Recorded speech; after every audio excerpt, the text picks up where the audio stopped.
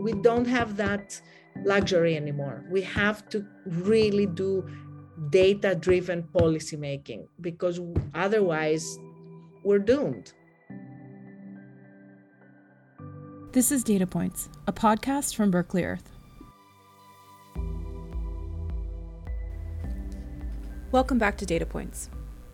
Of all the manifestations of extreme weather that can be definitively linked to climate change, heat waves and extreme heat events have the greatest impact on human health and well-being.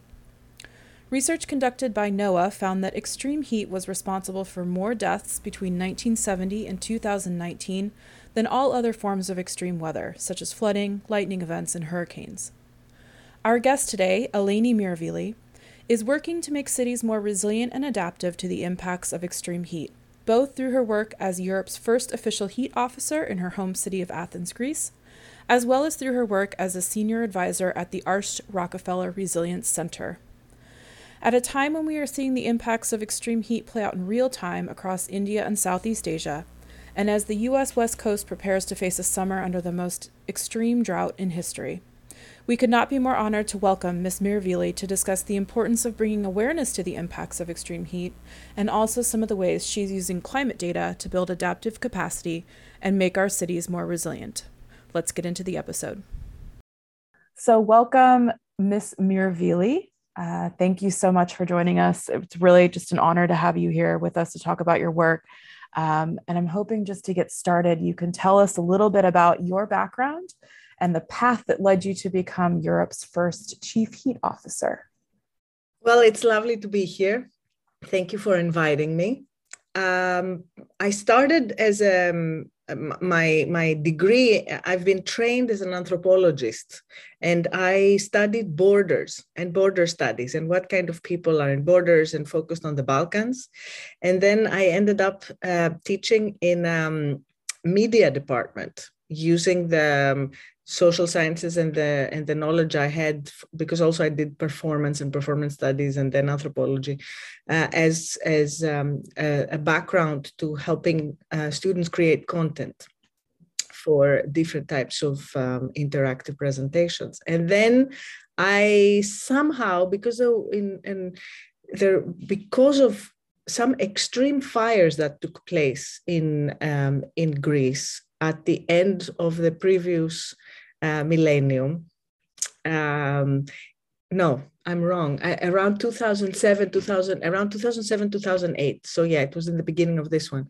So it really pushed me to start more seriously studying climate change and trying to figure out what was going on. Got involved in the Green Party and in politics, ended up leading the Green Party for a while in Greece, and getting a member of parliament voted in European Parliament, the first Greek Green that was voted in European Parliament. Then I left the party, and while I was teaching at the media department that I told you about, I left the party and decided to run for local government for Athens. So I got elected in local government and started really focusing on building urban resilience, which at the time it was a program that was like a brilliant program called 100 Resilient Cities that was run by the Rockefeller Foundation.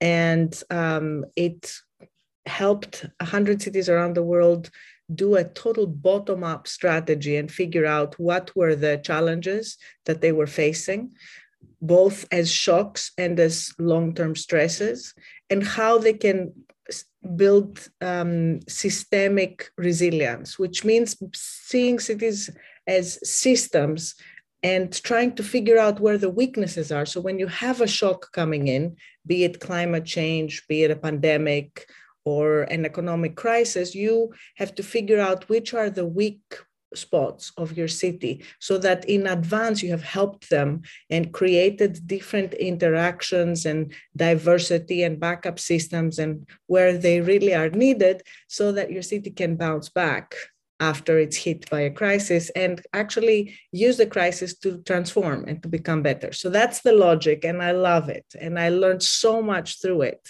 It was a total it really blew my mind. And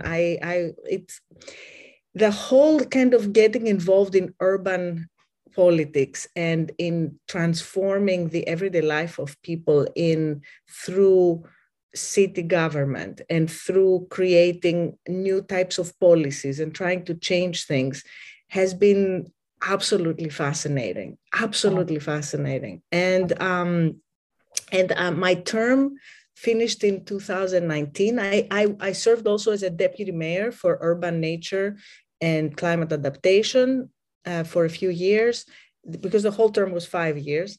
And then I decided that I really thought that heat was an issue that wasn't really significantly addressed. Like different cities were talking a lot about sea level rise, about flooding, for example, or hurricanes. But even though heat was kind of discussed, because we've been talking about global warming for decades, how serious heat waves are and how destructive to humans and to ecosystems has not really been addressed. So it was kind of a revelation. And I took a year off with a fellowship that was amazing, the Loeb Fellowship, which was another amazing adventure and gift. And it kind of became more clear that this is what I really should be focusing on. So through a discussion with Kathy Baughman-McLeod, who is the director of the Archrock Resilience Center at the Atlantic Council, we both got very excited when we got introduced and we started chatting about heat and about cities and all that. And I ended up working there. So I have two hats. One hat is at the Atlantic Council, working on their heat work stream as a senior consultant or advisor. I one of the two, do with climate and with all like international networks and other cities working on resilience, sustainability, and climate issues. So that's it. That's it. It was long. It was long. It's quite the journey. And what an interesting story that kind of led you to this position that you're in now. But I love that you mentioned something, which is that these impacts are happening locally. And, the impacts on the city and the impacts, somebody's heat wave is different from another city's floods, is different from another location's fires. And I think in climate science, we hear so much about the global average, right? We focus on the 1.5 degree Paris Agreement target, which is the target for global average warming. But our lead scientist, Dr. Robert Rohde, he loves to say that no one lives at the global average, right? These impacts that we see, these impacts that we see happen are different, and the warming level is different in different cities and different locations. So, you mentioned the fires in Greece and in Athens, which really kind of raised your awareness of these impacts, and then some of the heat waves. Maybe you can talk a little bit specifically about some of the impacts that Athens is seeing and experiencing at their particular location with their particular level of warming. Thanks, Christine. I should start, however, what you were just kind of discussing about right now brought to my mind the fact that heat waves, more than I think any other extreme weather phenomena, are very idiosyncratic, and they're very related to when and where and under what conditions exactly they take place, to be able to figure out what their impact is. So that's why I think there's been a real reserve from scientists and meteorologists regarding the categorization of heat waves, because heat waves are really, even if you see the definition of heat waves, there is no one definition, right? It's a totally different definition in Athens than it is in London, than it is in, Miami or in India. So we'll talk about India now. I mean, it really differs, and it differs not only in relation to whether, for example, there's humidity or there isn't humidity that day, or there is wind or there isn't wind, or whether there's atmospheric pressure or not, but also it has to do with, for example, what were the previous days like? What were the previous 30 days like? Heat waves, for example, that are early in the season are much more deadly than the heat waves that are later in the season, because already our bodies have managed to adapt a little bit better to them. Heat waves in the Pacific Northwest and in Canada are very, very much different than heat waves in Greece, for example, because they are really the bodies of the people, the effects that they have on the bodies of the people, and the ecosystem are much more destructive because they haven't been dealing with. However, that being said, because heat is becoming more and more the rule rather than the out of the blue kind of extreme phenomena. And I think it's going to become more and more like that. We have to understand that all around the world, the type of temperatures that we are and we will be experiencing are temperatures that our bodies are not made for. And a lot of our ecosystems are not made for, and our cities, more importantly, are not made for. So this is a good way to jump into Athens, to go back to your question. So one of the things that is kind of interesting is that cities like Athens and cities that are in the south that have been dealing with heat, it's really difficult to persuade people that it's serious and heat exposure is a real threat to their health. And everybody thinks, oh, somebody else might be vulnerable, but not them. They feel like they're used to heat, and heat is not a big deal. But we know that it is, and we know that there is a lot of people losing their lives. It's the deadliest, by far the deadliest of all weather phenomena. So in Athens, last year we had this enormous heat wave, which lasted several weeks, 2.5 to 3 weeks. It was the second week heat wave of the summer, and it went up to close to 45 degrees in the city. 45 degrees is 113 Fahrenheit, and it stayed up well above 40 for several days. And again, for Athens, it's difficult to function in these temperatures. We're not used to these types of we're not used to having temperatures above 40. If we have a heat wave, usually it goes up to 40, 41, and that's already kind of makes the city fall apart and kind of not be able to function. But above 41, 42, it's really unbearable. And what does that mean? It means that people stay in. They don't go out. And part of what's beautiful about Athens and about a lot of cities is that, as we say, the inside of the city is the outside. It's the public space. So cities are beautiful and dynamic and functioning and crazy and delightful to live in when there is life outdoors to a large extent, and especially cities like Athens. So if suddenly everything retreats, the city becomes kind of a shell of itself. And so this is what happens with these temperatures. People stay indoors. People don't go out at all. They don't take they don't take public transportation. They don't go out shopping.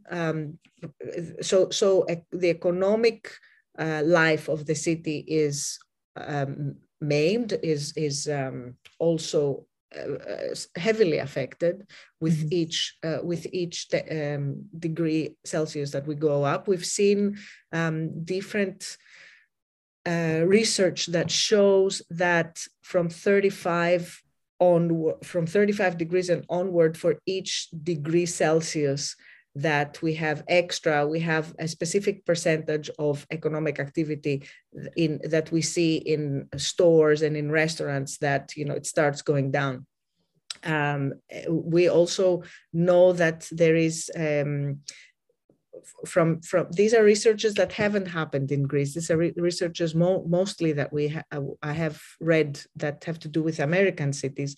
We know that there is a real reduction in productivity, and what they call it as a category, workability. So people are not able to work. So the level of work and the level of product produced is much kind of lower.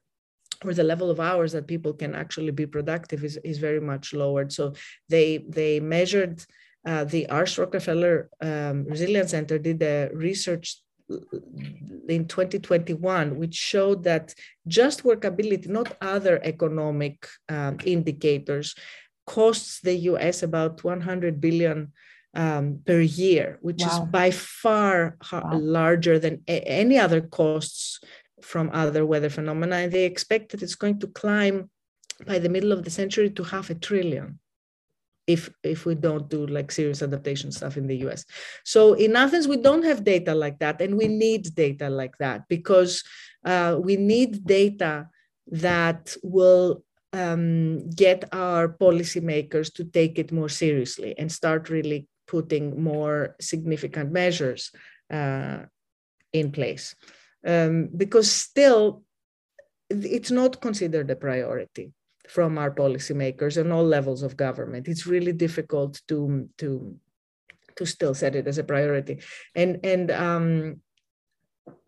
for example, I was talking with the minister for climate crisis, and I was telling him that we have to start doing policies on a government level, not just in Athens, about heat, and that it actually will help Athens to have like more, governmental policies which are kind of have a larger scope about things and actually bring a different type of funding to the issues. And he said, I totally agree with you, but we really need data. I need to prove that, in order to do that, this is, what we're losing. This is what is happening. This is what the effect is. How many people are going to hospitals because of it? What kind of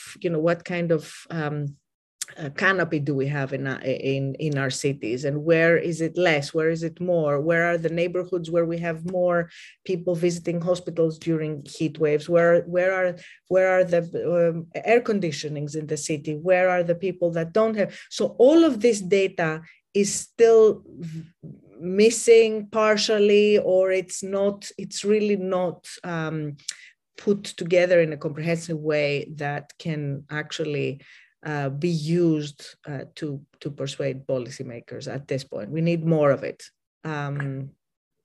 So your work comes, the importance of your work comes in really strongly at this point. You mentioned some of the impacts in Athens specifically, such as, or in cities specifically, such as, the economic impacts of each additional degree of heat over 35°C. One of the impacts of heat and of global warming that we hear about within cities is our urban heat islands and the impact that those have, and how infrastructure impacts that, and so on and so forth. So maybe you can speak a little bit about the impacts of these extreme heat events in a city like Athens. Yes, you're right. You're absolutely right. So Athens is a city that is very densely built. It's one of the most densely built cities in Europe, and it has, I think, over 80% water impermeable surfaces, which are asphalt and concrete. These types of surfaces tend to absorb heat and to store it and to radiate it at night. They store it during the day. And also, we have tons of cars. It's a city full of cars. It's one of the main problems, which also produce heat. And we have also air conditioning in most public buildings, but also private buildings, etc. We have a lot of air conditioning, which also heats the outdoors. So this mixture is really a deadly mix, and we call it the urban heat island. And what that means is that these types of conditions, together with also having like narrow streets that keep the heat in, and during the night it doesn't, the city is not open to the sky, which can actually absorb a lot of the heat, et cetera, et cetera. Like there's other issues that have to do also with how cities are built. These aspects make conditions that are much hotter than the outskirts of cities, the peri-urban or rural areas. But even the suburbs of cities that often have, like in Athens, the suburbs, the first suburbs, which are just a couple of kilometers from the center of Athens, that have many more trees and that are not so densely built. We have measured differences in heat levels that are enormous. For example, we have 10 up to 10 more degrees Celsius during the day in the center of the city and in the suburbs, and up to 5 degrees Celsius difference during the night, which is really enormous. It's the 10 degrees is absolutely mind-blowing to think that, you exit the city, and as you leave the city with your car, suddenly you feel like you can breathe. Like suddenly you feel like there's a little bit of a breeze coming in the car, and then a few kilometers down, it starts being kind of cool. It's incredible. Wow. It's incredible. So this is the urban heat island, and we have a serious one. Part of this equation is also that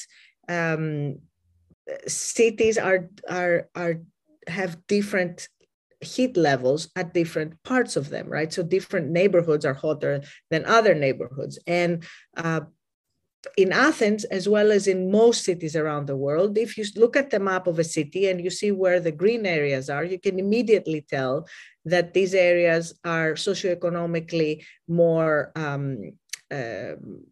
higher socioeconomically, and they also are cooler. And they have better conditions of infrastructure. So the neighborhoods that are usually the poorest ones, and the ones that the neighborhoods that are usually the poorest ones are also the ones that don't have trees, that are hotter, that are more densely built, and that are the most vulnerable to a lot of different types of shocks and stresses, right? Because they are the ones that haven't been built well.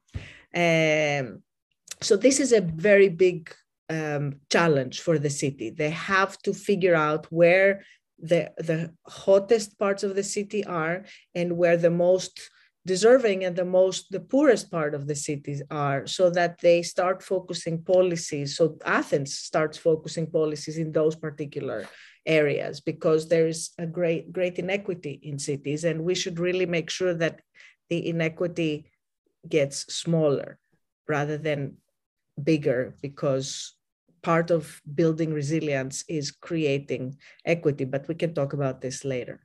Yeah. That's incredible, that 10 degrees difference. It's crazy. I didn't realize it was quite that severe. But I want to go back to something that you were speaking about before, which is the need for policy and the need for data and research that supports policy decisions. Because I think in the context of global warming, we're very familiar with policy actions on the mitigation side, such as reducing fossil fuels, moving to low carbon sources, especially in Europe right now. This is front and center, every newspaper. But this field of policy making for adaptation is a relatively new phenomenon, and one in which you're leading in your role as one of Europe's first heat officers. So I was hoping maybe you could speak a little bit about the policy that you're looking at, and how policy making and legislation can help us not only mitigate the impacts of global warming through reducing greenhouse gases, but how are we looking at that through the adaptation lens and making our cities more resilient to the impacts of global warming? Christy, this is such an important issue, and it's really. I think there is a sea change that's happening this last year or so, to tell you the truth. People are starting to realize how linked adaptation with mitigation and adaptation are. A very obvious example I can bring from India right now, right? Because of the extraordinary heat, the demand for energy has risen to incredible degrees, 40%, I think, or some crazy amount like that. And now the trains are half of the trains, or a big percentage of the train rides are now being used to transfer coal so that they can build up the energy levels so that they can respond to the need, which is not just for air conditioning and for the heat levels, but it's also because the industry has caught up after COVID, et cetera, et cetera. But heat is really putting an exorbitant amount of demand there. So India has said that it's going to go down half of its emissions by 2030. No, 2050. I think it made this commitment of going down 50% of its GHG emissions by 2050. If we see heat going up in the way that we've seen it in the South Asia, in the Mediterranean, in the Pacific Northwest, in California, et cetera, in Australia, in China, especially India and China, right? That's like really the issue. And people start buying more and more air conditionings, cheaper air conditionings that are not, totally very high quality. And the expectation is that we're going to triple the amount of air conditionings if we keep going the way we're going by 2030. Wow. So all our efforts for mitigation, unless we start working on adaptation, are gonna fall short, because we really have to figure out how to go beyond the air conditioning and how to really start making our cities more cooler, how to build them, how to create conditions that are more sustainable and more cool for people to live in. And I mean, not to speak about agriculture and food shortages and water shortages and all that kind of stuff. The resources are going to really be pushed to their limits in a lot of parts of the world. And we have to start now to figure out what kind of backups are we going to create, what kind of diversity, what kind of equitable measures are we going to take to start preparing for all these issues. Otherwise, again, the mitigation is not going to work. So that's basically the issue. They have to really go hand in hand, and we have to figure policies that are win-win. That they're called no regret policies, right? So we figure out that they're not going to end up being a problem in the future, and we're going to be able to have. While we're trying to mitigate, also trying to adapt so that what we're creating is sustainable. Definitely. Maybe you can give us some examples of some policies, or not even policies, but just some adaptations blended with mitigation strategies that you're possibly considering in Athens, or that have been researched and developed that could represent kind of the best of both, of mitigation and adaptation, and helping us prevent the catastrophic effects that we're potentially seeing. So part of something that we are doing in Greece is we created a map, which is called Solar Map. C40 and Arup worked together and created the Solar Map for Athens, which has evaluated each city roof. We usually have flat terraces basically in the top of our building. So evaluated each one of them and figured out what is its productive value in energy from solar panels, and how much would the cost be, and how much this would mitigate emissions, GHG emissions, how much CO2 emissions would each roof lower. And part of what we're trying to do with this is also to create renewable energy communities. So this is kind of a type of adaptation measure, let's say, because you are helping people that are the vulnerable populations, and also people, especially if we start targeting the populations that are suffering from energy poverty, and putting this whole kind of mixture so that it creates surplus that is given to households that have energy poverty. This is kind of an adaptation measure, but also another adaptation measure that we are considering, or at least I'm trying to screaming about, but nobody's is listening much, is that the best way for solar panels to work is in combination with green roofs. So this is like an adaptation and a mitigation example, which is kind of beautiful, because what happens is that the solar panels create in parts of the roof shading that allows for different types of biodiversity to grow. So you have types of biodiversity that flourish in total sun, and then parts of biodiversity that flourish under the shade of the panels, and also the biodiversity and the green roofs brings down the temperatures of the terraces, which allows for a better, the panels become more efficient, because wow. the temperatures don't go really high where after a point they start lowering the efficiency. So this is like a nice little beautiful example of adaptation and mitigation going hand in hand, because as you know, but I'm just gonna say it just for the sake of it, a green roof is a beautiful thing, because not only does it lower temperatures, it also slows down water from hitting the streets when we have flash floods or cloud bursts. So it kind of captures water and reduces runoff. It helps with pollution because it captures microparticles. It creates biodiversity, which is really important for cities, even though we don't think of it like that. Yeah. Of course, it creates oxygen, captures carbon. What else? I mean, tons of things. So it's really important to green roofs. They need a little bit more work.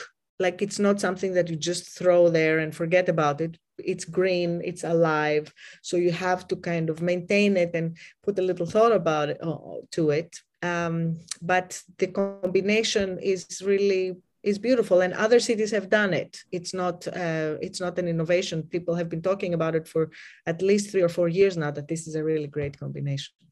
I want to switch gears a little bit and talk about data, because, as you know, Berkeley Earth is a data science and climate data specifically. So tell us some of the ways maybe that you're looking at using data, and specifically climate and temperature data, in your work, if there's any kind of early warning systems or other applications of data that are useful in this work of building resilience and creating adaptive capacity. So I use your data for Greece. I recently used it in a report that I wrote, again towards the Ministry of Climate Change, to talk to them about Greece and about how temperatures have been developing in the last decades. So it's like I'm actually grateful for the work that you guys are doing. But I mean, data for our work is really important, because it's the only way to persuade policymakers about this, and a part of, like, for example, right, what we were talking about before, we have created a map, a heat map for Athens, and most cities that are taking heat seriously the first thing that they have to do is they create a mapping of the city where you figure out where the hot spots are. So we have a mapping which gives us each block of the city, what are the temperatures in the last 5 years, the mean temperatures, surface temperatures for the last 5 years. And this gives us a very good sense about, again, how to prioritize, where to invest, where to put your efforts at. For example, right? And we are, as you said, And this is, for me, it's a very big deal. We're doing this summer together with the ASROC Resilience Center.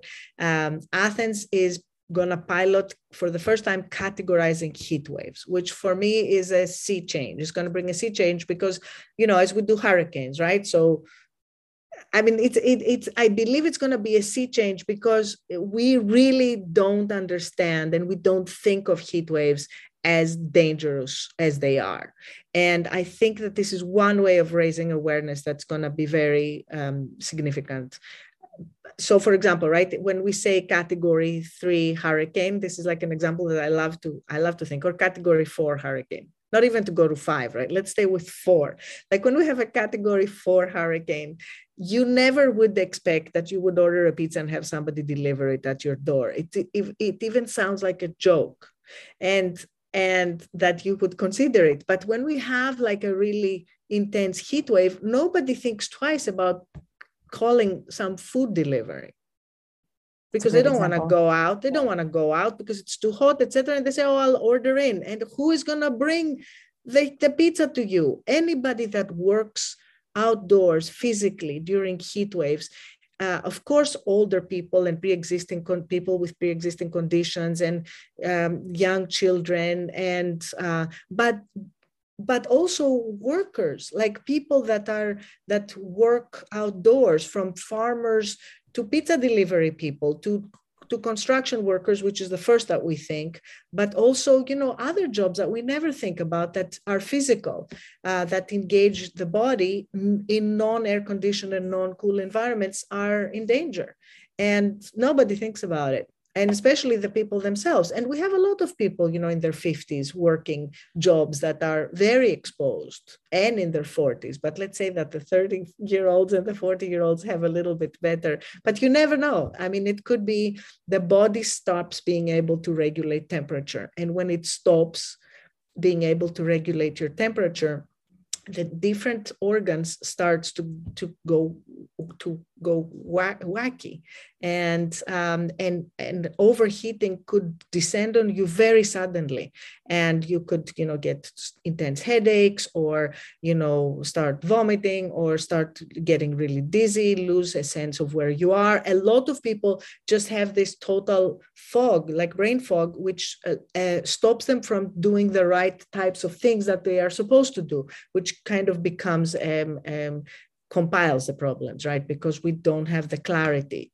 of doing what we need to do when we start feeling like we're losing consciousness, or really overheating. So anyway, I just started, and I never end, but basically I started by saying categorizing heat waves, and categorizing heat waves will be important because it will lead to policy making. And categorizing heat waves was based on data that we got from 3 decades going. So we backcasted, as they say, for 3 decades, figured out what were the types of air masses that sit on top of Athens, specifically for Athens: temperature, as I was saying before, humidity, atmospheric pressure. There are 5 different things. We measured all these things. I mean, not me, the scientific panel, and which is led by Larry Kalkstein, and Greek meteorologists as well. So they took all this data, then they figured out specific typologies, like I don't remember, 5 or 7 typologies that sit above Athens. They usually sit above Athens. And then they took the data of all the mortality, not related to heat, average, basic, all, not average, all the mortality data. And then they correlated with which types of weather, all of these things that I was telling you, like air masses, which typologies are the ones that spike the mortality data, like which really, and how much, what are the percentages that we see mortality going up based on specific weather conditions. And then they build an algorithm that correlates these things, also putting into consideration what were the temperatures 30 days before the event. And now we will be able to forecast, because what is brilliant about this categorization is that you have the vulnerability and the exposure in the categorization. So you don't have just the meteorological data, you also have the vulnerability, which is usually at the end of the, right? We usually have like the data, and then we kind of figure out what are the, what is the different impacts. Kind of effects and impacts. And at the end of the impacts, we have, health and what the impacts are on mortality and morbidity. And now we have it like there in the beginning. So it really is the perfect tool for policymakers. So then we create these categories, we discussed them, we decided, how they were going to be and how we were going to show them to people. And we're going to pilot it this summer. And we're going to be able to forecast that, next Tuesday, we're going to have a category. We'll have 3 categories, a category 2 heat wave. So what you have to do is you have to do 1, 2, 3, 4, 5 things that you could do, but also what does the municipality of Athens, how does it prepare? What is its preparedness plan for it? So that's what we're doing this summer. And the basis of it all is data.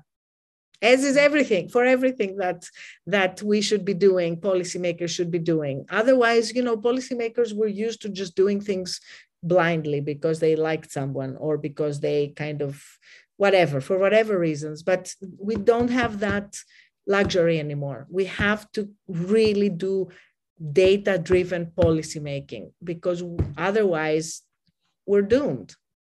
That's so interesting. I can't wait to see how that goes when you trial that later this summer. Definitely be watching that. So finally, I want to talk a little bit specifically about your background in anthropology, because I think sometimes we can get very kind of mired in numbers in climate science. We hear 1.5, we hear the SSP emission scenarios, and I think we sometimes forget that behind these numbers, behind these forecasts and these policies and everything are very human behavior changes, systems dynamics and consensus building, and these very human kind of timeless elements. And so maybe I was hoping you could speak a little bit about how your background in anthropology is informing this work and maybe some lessons for climate science from anthropology that can help us as we move forward with mitigation and adaptation. Oof, that's the really I think in a way that's the most difficult part of this whole equation. Mm-hmm. And which is, how do you get, it's everybody knows that, I'm not saying anything new. How do we get people to change, right? How do we get people to change behaviors and to give different priorities in what they're doing? It's the 100 million, whatever it's called, question, right? That's it. And the reason why that's it is because unless we really manage to show to people that the changes that they're going to make is going to be better for them, it's going to be more economical to have renewable energy. It's going to be good for their wallet. It's going to create better jobs because they're going to be jobs that are healthier and their jobs are going to be paying better. They're going to live in cities that are more delightful to live in, that their everyday life, the quality of their life is going to be better, that they're going to be able to that basically, unless we really focus on that, unless we focus on explaining, not telling people why it's important or why it's rational to do it, but why it's actually gonna be better for the working person, and take them with us in this, we're really running the danger of getting people never to understand the importance and getting people going against the changes that we need to change, and actually going towards being more fearful and going more towards what makes them feel safer and what makes them feel more secure. And so we see all around the world this turn towards authoritarianism and towards strong men that give false hopes and create a turn backwards and a turn to older eras that are actually impossible to turn to because they're already gone. So this is the ultimate challenge for policymakers, for politicians, for scientists, for all of us, which is to manage to translate what we're talking into languages that can be understood by the people. All of the people, different languages. We have to learn how to speak different languages to different people and understand what's important for them. And this is what anthropology is about. It's about representation and understanding different languages.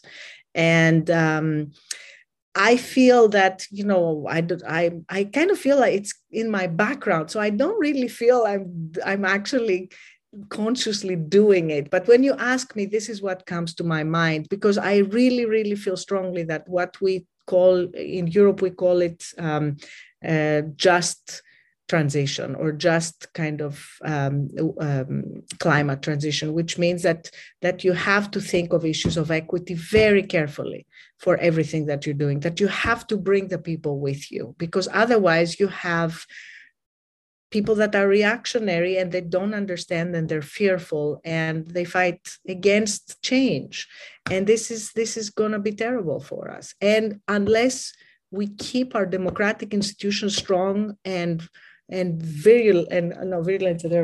strong and robust, we're going to lose not only our democracies, but also the fight for climate, because the fight for climate can only happen when we have strong voices from strong voices and strong kind of democracies and people that participate. Otherwise, we're not going to be able to fight the climate. More information on the topics discussed in this episode can be found linked in the show notes below. Please be sure to like and subscribe to Data Points wherever you get your podcasts. Berkeley Earth is a 501c3 nonprofit organization producing leading climate and environmental data and analysis. You can contribute to independent climate science by visiting donate.berkeleyearth.org today.